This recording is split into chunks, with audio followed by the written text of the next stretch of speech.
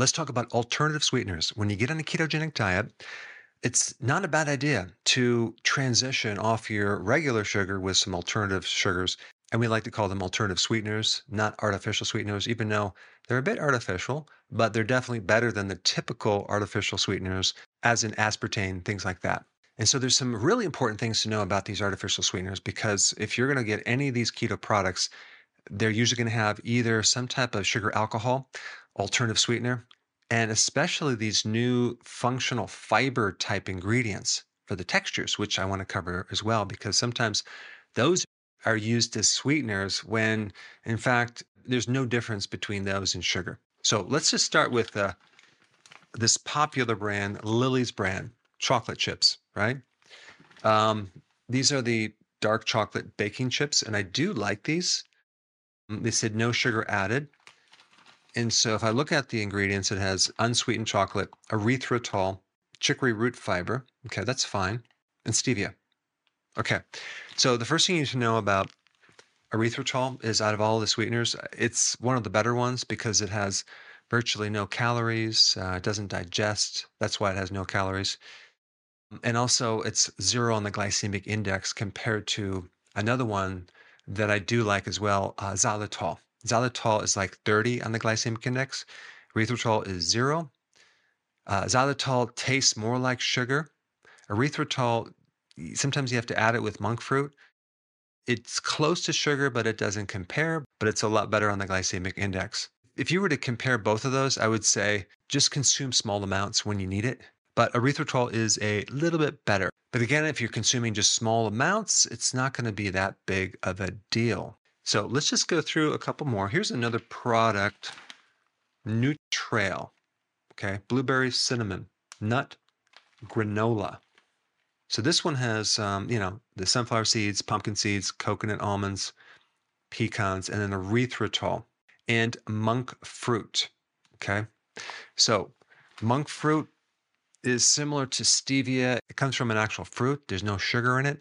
It's like zero on the glycemic index. So monk fruit is really good, but they usually have to combine it with other things to kind of make it taste like sugar. And stevia, by the way, is really good. The only thing you have to make sure about stevia is that make sure you get the one that doesn't come with maltodextrin. Maltodextrin is classified as a kind of a starch, but in reality, it behaves like a sugar. In fact, if you look at the glycemic index, glucose is at 100. Maltodextrin is like way higher.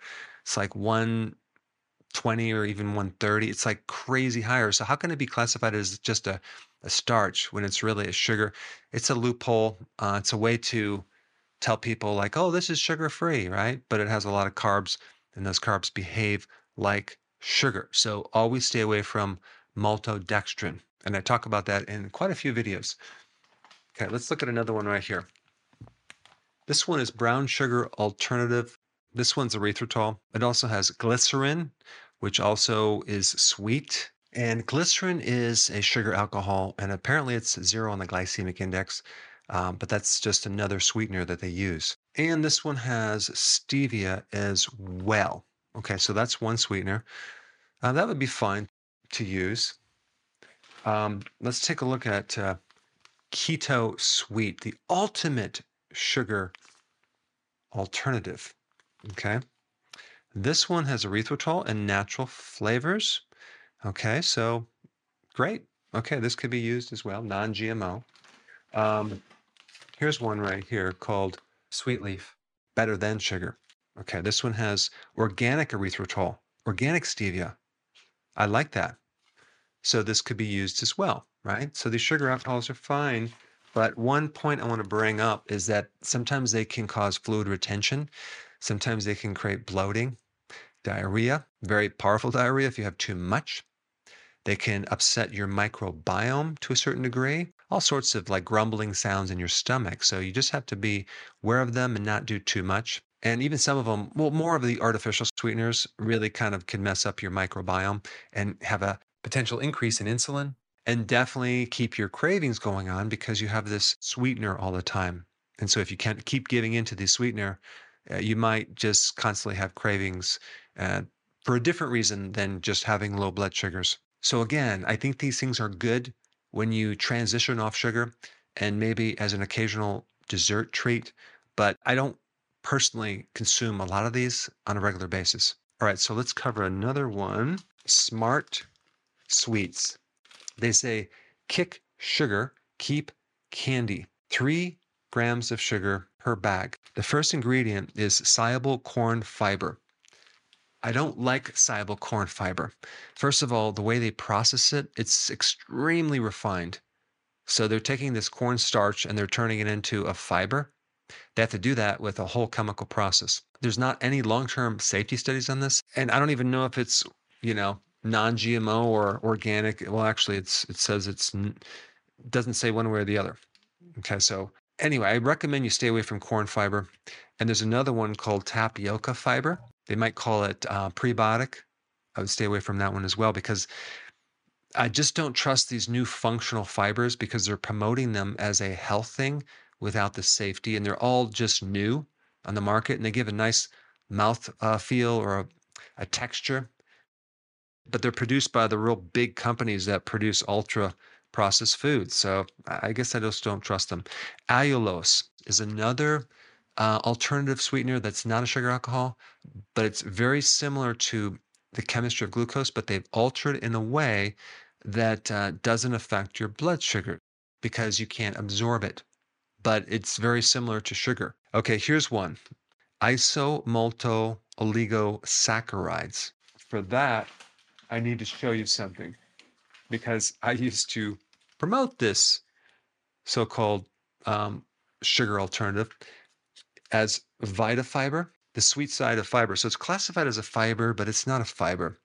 I don't even know if the FDA allows someone to even call it a fiber anymore, but they call it a sugar-free, low-calorie, prebiotic fiber sweetener. Isomalto oligosaccharides. Well, first of all, do you know what a saccharide is? That's a sugar. It's a very complex structure. And a lot of times they'll have it in a liquid, like a syrup. And it's used in a lot of different bars, keto bars. I do not recommend it because I drank the Kool-Aid and I started promoting it and I started using it in ingredients. And I noticed, man, this is almost too good. This is too good to be true.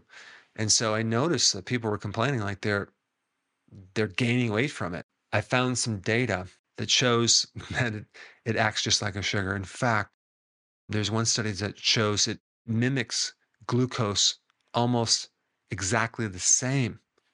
So this is not a fiber. This is a scam. And you think it's keto, but it's not. So this product right here is not good. But stay away from isomalto oligosaccharides. Okay, so then they had chicory root fiber, that's fine. Rice flour, that's not keto. Modified potato starch, that is not keto. So that's the starch. Because if you look at the total carbohydrates, this little packet has 42 grams of carbohydrates. So you're like, oh, but it's high in fiber. That's because it says it's 13 grams of fiber and it has 3 grams of sugar. Then what are all these other carbohydrates? Starch. So you really have to read carbohydrates, fiber, and sugar and kind of understand and see through those numbers to see what's really going on. All right, next one is monk fruit sweetener. Monk fruit. Erythritol and monk fruit. Perfect. I like it. You can use this. Okay, let's look at Lily's brand milk chocolate covered caramel. No sugar added. Okay, so we have unsweetened chocolate. Dextrin. This is a fiber. Again, I don't like these functional fibers. Is it as bad as some of the sugars? Probably not. Could you have it in small amounts? Sure. Just don't get in the habit of thinking that this is totally good for you because it might create problems. And I'm suspect. Just try not to do too much of this. Okay, it also has erythritol, chicory root fiber, stevia. Okay, so that's this. And then we have another one called Lily's chocolate styled peanut butter cups. Okay, this one, same thing, dextrin, erythritol, same ingredients. Okay, if you want this occasionally, fine. Just don't go crazy with it. All right. Next one is almond dark chocolate, and they have different kinds. Okay. No sugar added. Okay. Well, I mean, it's better. If you want a little bit after your lunch because it's probably going to have caffeine from the chocolate, fine. But just if you start having digestive issues and fluid retention and you're not losing weight, then you might want to get rid of it. Unsweetened chocolate. And then we have dextrin. Okay. Dextrin, erythritol, and stevia. Okay. Here's another one. This is by Lily's too. This is milk chocolate style. But this right here is pretty much the same ingredients to dextrin. Okay. But there's another one. This is the one that I wanted to show you. Peanut butter filled. Whoa. A little thicker. Looks great. Looks very tasty. And this one has in it dextrin, erythritol. Okay, so it's pretty much the same. As far as carbohydrates go, it has 14 grams per serving. So this is the other thing you need to calculate. How many serving sizes per bar? And the answer is 2.5. So basically, you have to times 2.5 times those 15 grams of carbs. You get 37.5 grams of carbs. It's 21 grams of fiber. So where is this fiber coming from? The dextrin. Interesting. Now, there's one sugar alcohol that I would really stay away from. It's called maltitol. Maltitol is in a lot of sugar-free diabetic type candy. It's very high in the glycemic index. I mean, it tastes just like sugar. And it's higher than erythritol. And they still classified it as low, but it's high. The other thing I want to mention is agave nectar. They'll say that's a low glycemic sugar because it's very, very high in fructose. I think it's like 80% fructose. And fructose is low on the glycemic index. But what they don't tell you is that the liver is forced to metabolize fructose. So you're going to overload your liver compared to regular glucose, which all your cells can share the metabolism of. With fructose, it's just shoved to the liver, and the liver is forced to deal with it. And so it's increase the risk of a fatty liver and creating similar effects to alcohol, believe it or not. So this agave nectar is not very friendly.